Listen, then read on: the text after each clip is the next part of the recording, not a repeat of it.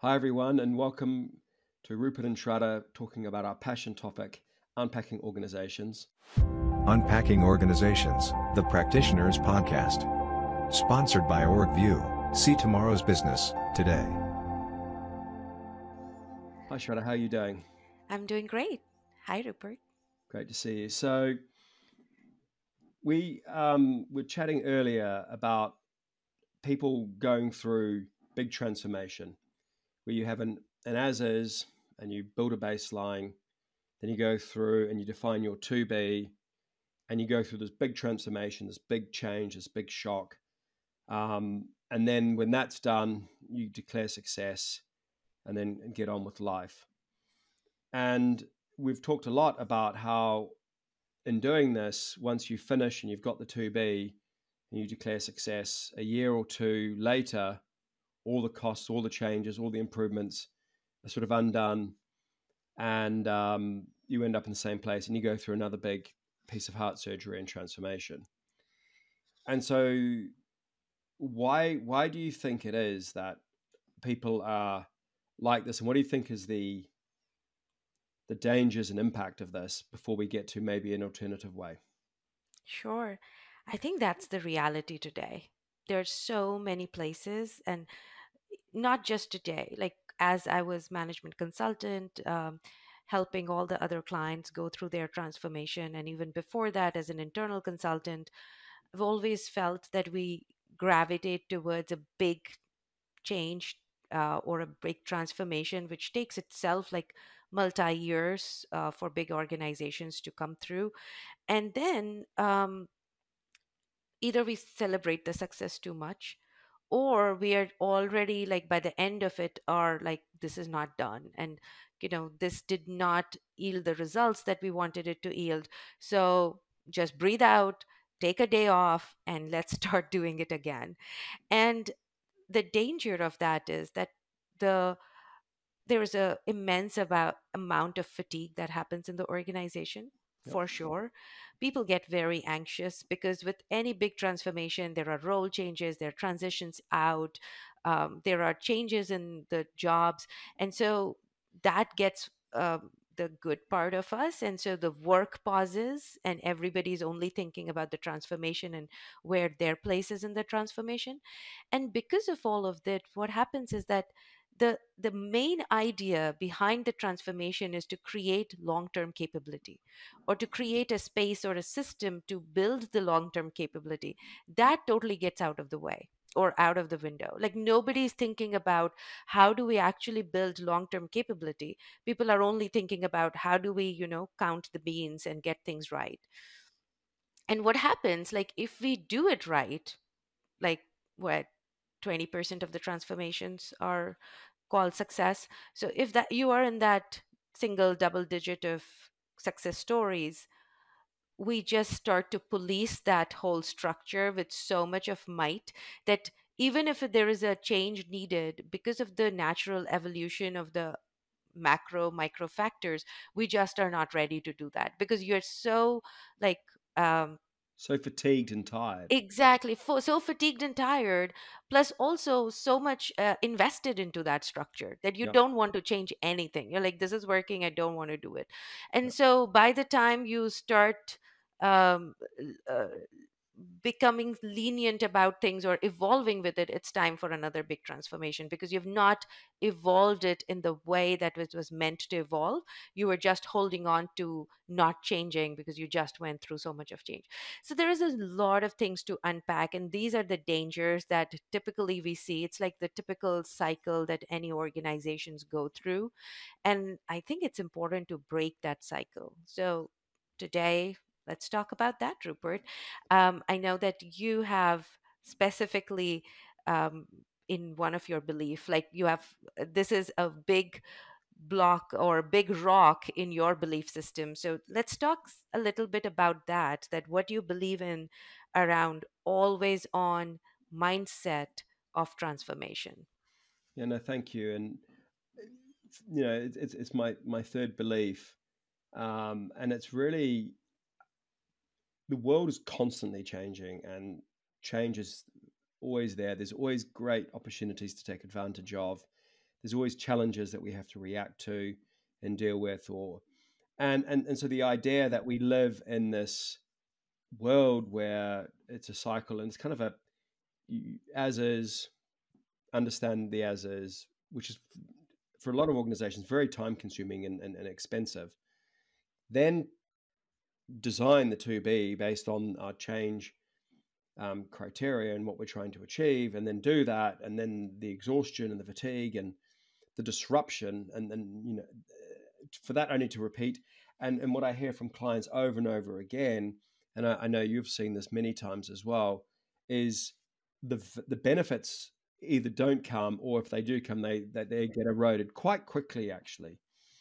And so the third belief is it's ongoing, and we can use different labels. It's continuous transformation, continuous change, always on, and therefore you need a capability to be always on. And that first capability is having a baseline that's always up to date. The data is always there, so when you're needing to make the changes, which are continuous, you can do that with relatively little pain. And I think the other thing is positioning this as a positive thing rather than a negative thing. I think the word transformation is a euphemism, is quite a negative word. A little bit like right sizing, which we'll talk about in another podcast, is really a euphemism for downsizing and restructure. And even org design is really regarded negatively, because it's org design, you mean riffing and cutting. And so I think there's a hearts and mind piece here, which is no, we're constantly making things better. We can react to the opportunities. And I think there's also understanding a strategy evolves as well. And because there are always lots of new opportunities, it's not a static thing. And there's a little bit of a misunderstanding that our strategy is long term and tactics is short term. And if you read the work, say, of Richard Rummold, he talks about designing a strategy, and the strategy is constantly evolving, because the key crux, the key challenge you're facing is evolving as well. And so the world is dynamic, business is dynamic, and therefore the strategy is dynamic, and therefore the org design capability, the transformation capability, has to be dynamic. No, I mean, I just wanted to take a pause because you had mentioned so many good things. So I wanted to just uh, pause and hone on it further for our listeners. So, couple of things that I really picked on it is that first, it is a positive thing. Always on transformation is connoted with fatigue and not a good thing for the organization, because the organization's culture gets eroded, people get fatigued. But if we start to think about transformation in small chunks and as a continuous improvement rather than big disruptions in heart and brain surgeries, that's when it starts to become a positive connotation.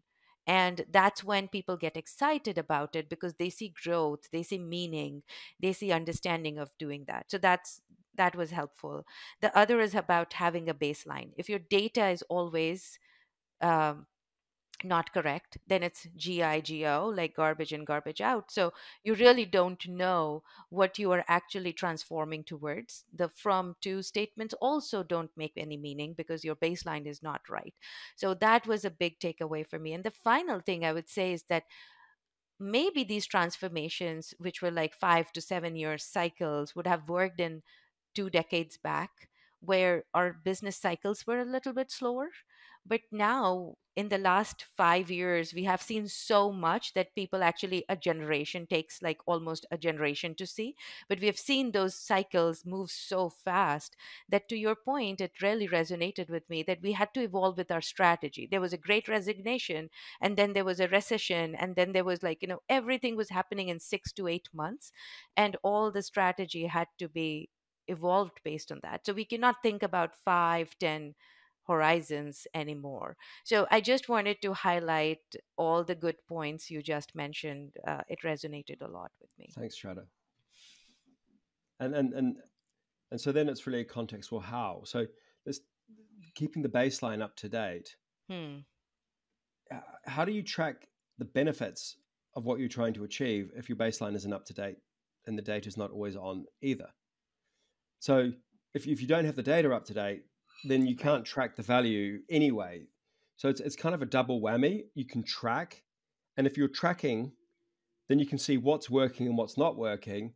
So again, that's the feedback loop for improvement. And I do think there's a metaphor here with the concept of lean and how Toyota evolved.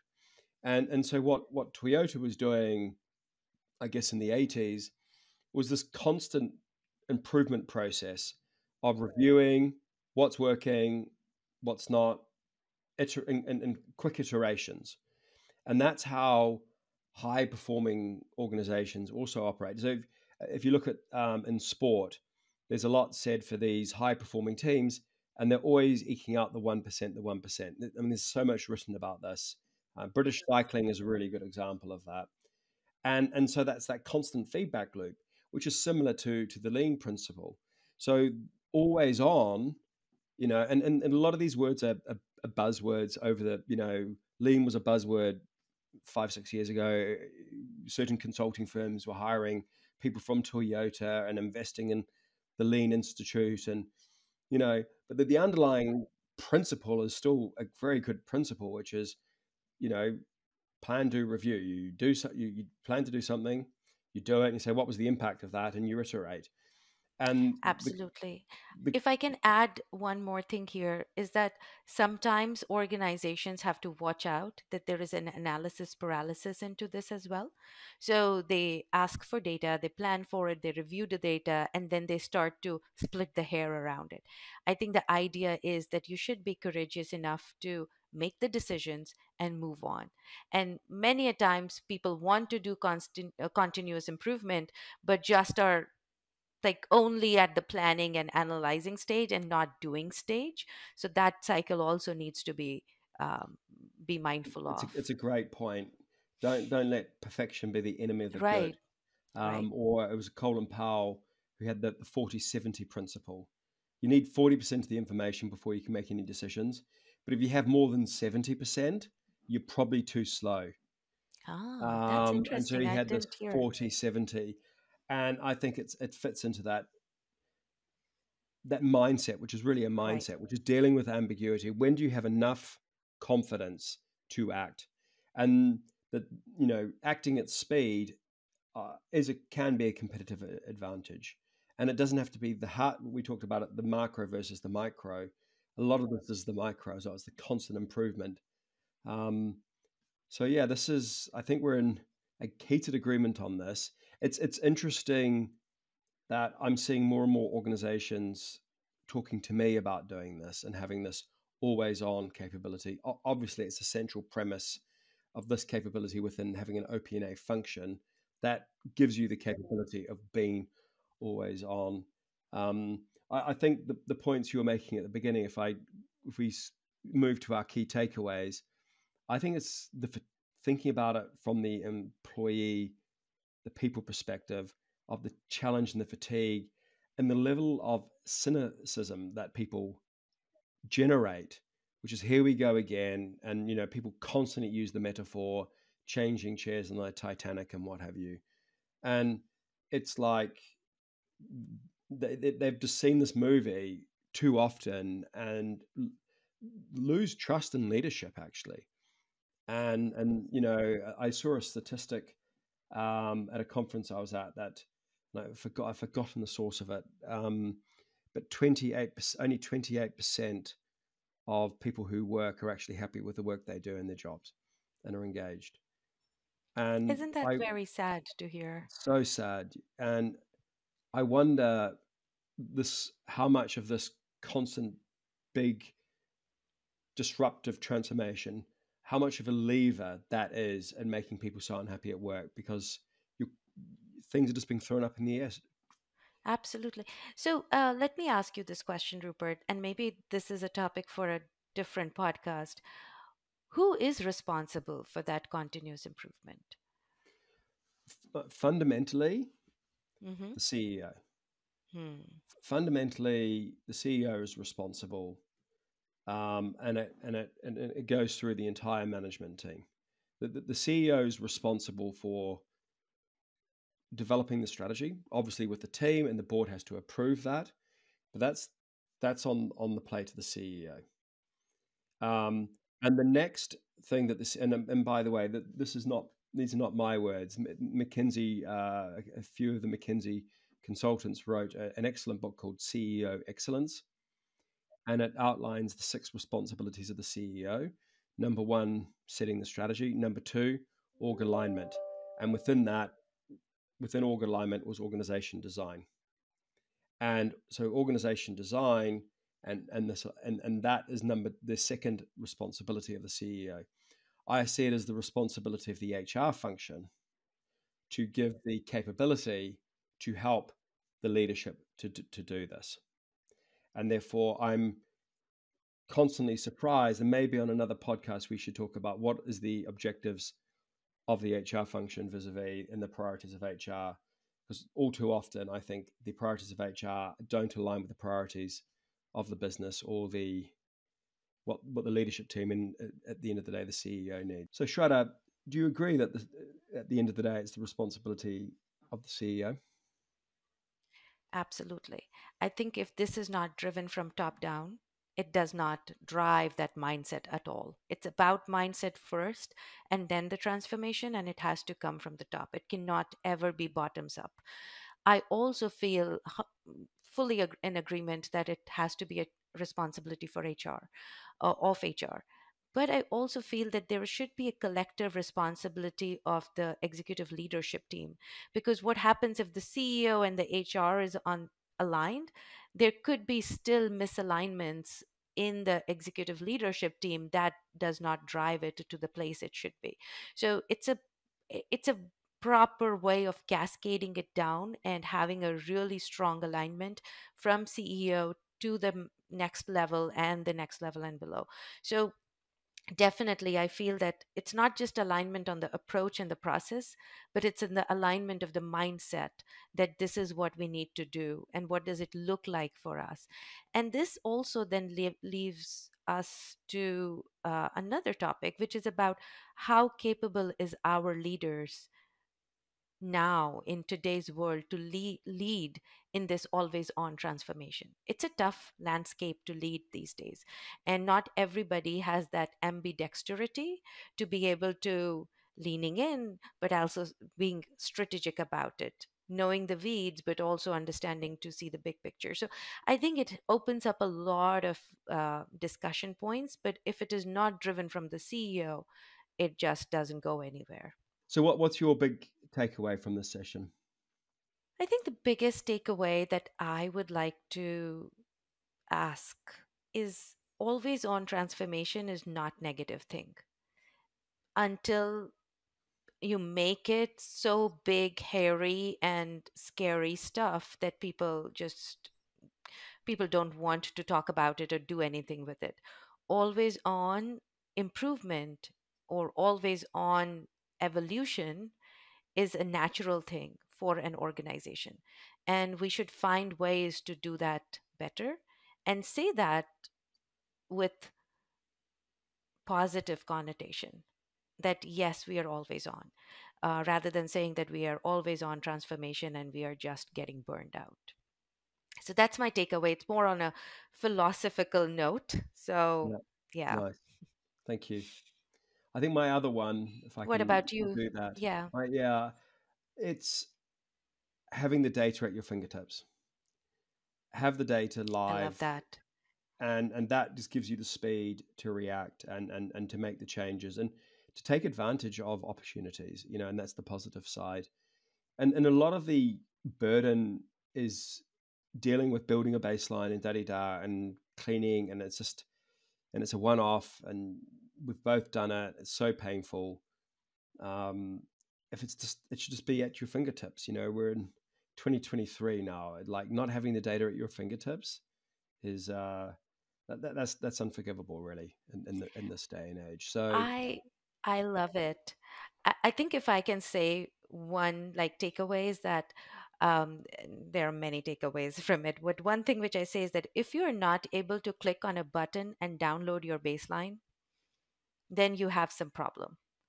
Like whatever tool you have, you should be able to go there and just say that download baseline, and you should be able to download that. And if you don't Yeah. have this, first do that transformation, then go on any other. We'll build that capability so it's just there. Right, build However you that want to do it, capability have that's that there. capability. Right, Yeah. right. Awesome. Well, thanks so much.